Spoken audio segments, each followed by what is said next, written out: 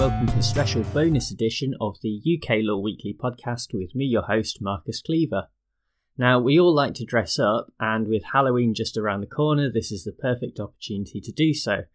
You're probably all sort of working on your Halloween costumes at the moment, and the best one that I've seen so far is the guy who stuck a load of Galaxy Note 7 boxes to his chest and has somehow managed to get them to spew a load of smoke.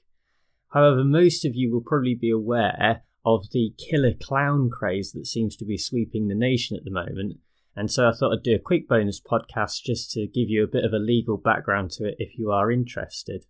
Now, for those of you who aren't on social media or haven't seen the news at all about this, the killer clown craze is all to do with people dressing up as scary clowns such as Pennywise, who was the one in the Stephen King novel and later the movie It, or other scary clown costumes as well, and they basically go around in public scaring the jeepers out of any unsuspecting member of the public.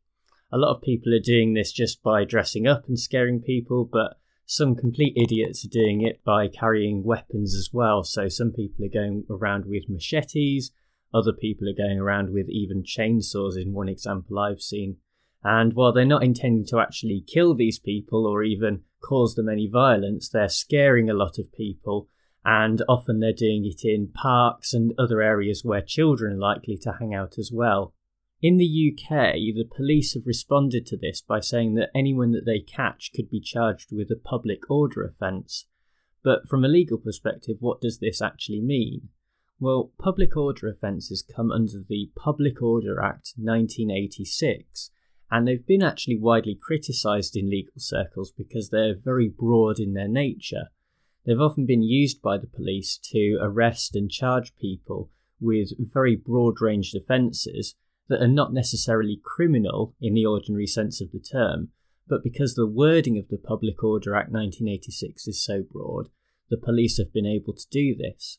However, in these circumstances, it seems completely sensible for the police to be able to use the Public Order Act, and this is exactly the sort of offence that it's meant to catch. So in particular, we're going to be looking at sections 4, 4A and section 5 of the Act. And let's begin with section 4, which is the fear or provocation of violence. And the key element here is the violence element. So there has to be an intent to cause violence, or interestingly, as the Act itself points out, making a person or a victim likely to believe that such violence will be used.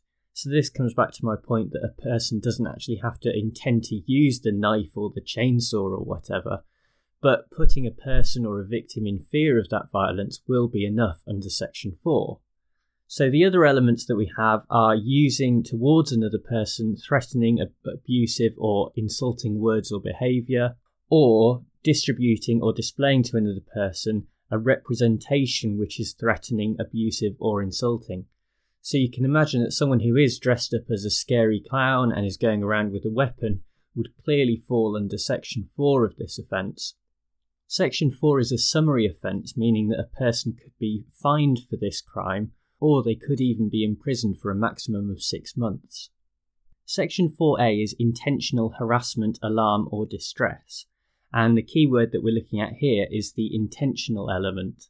We again have the same elements of the offence, so using threatening words or behaviour, or displaying any writing or representation which is abusive or threatening, but there has to be that intent to cause harassment, alarm or distress. Again, you can imagine that someone who has deliberately gone out in a scary clown costume is clearly showing that intent to follow along with the craze and cause that person alarm.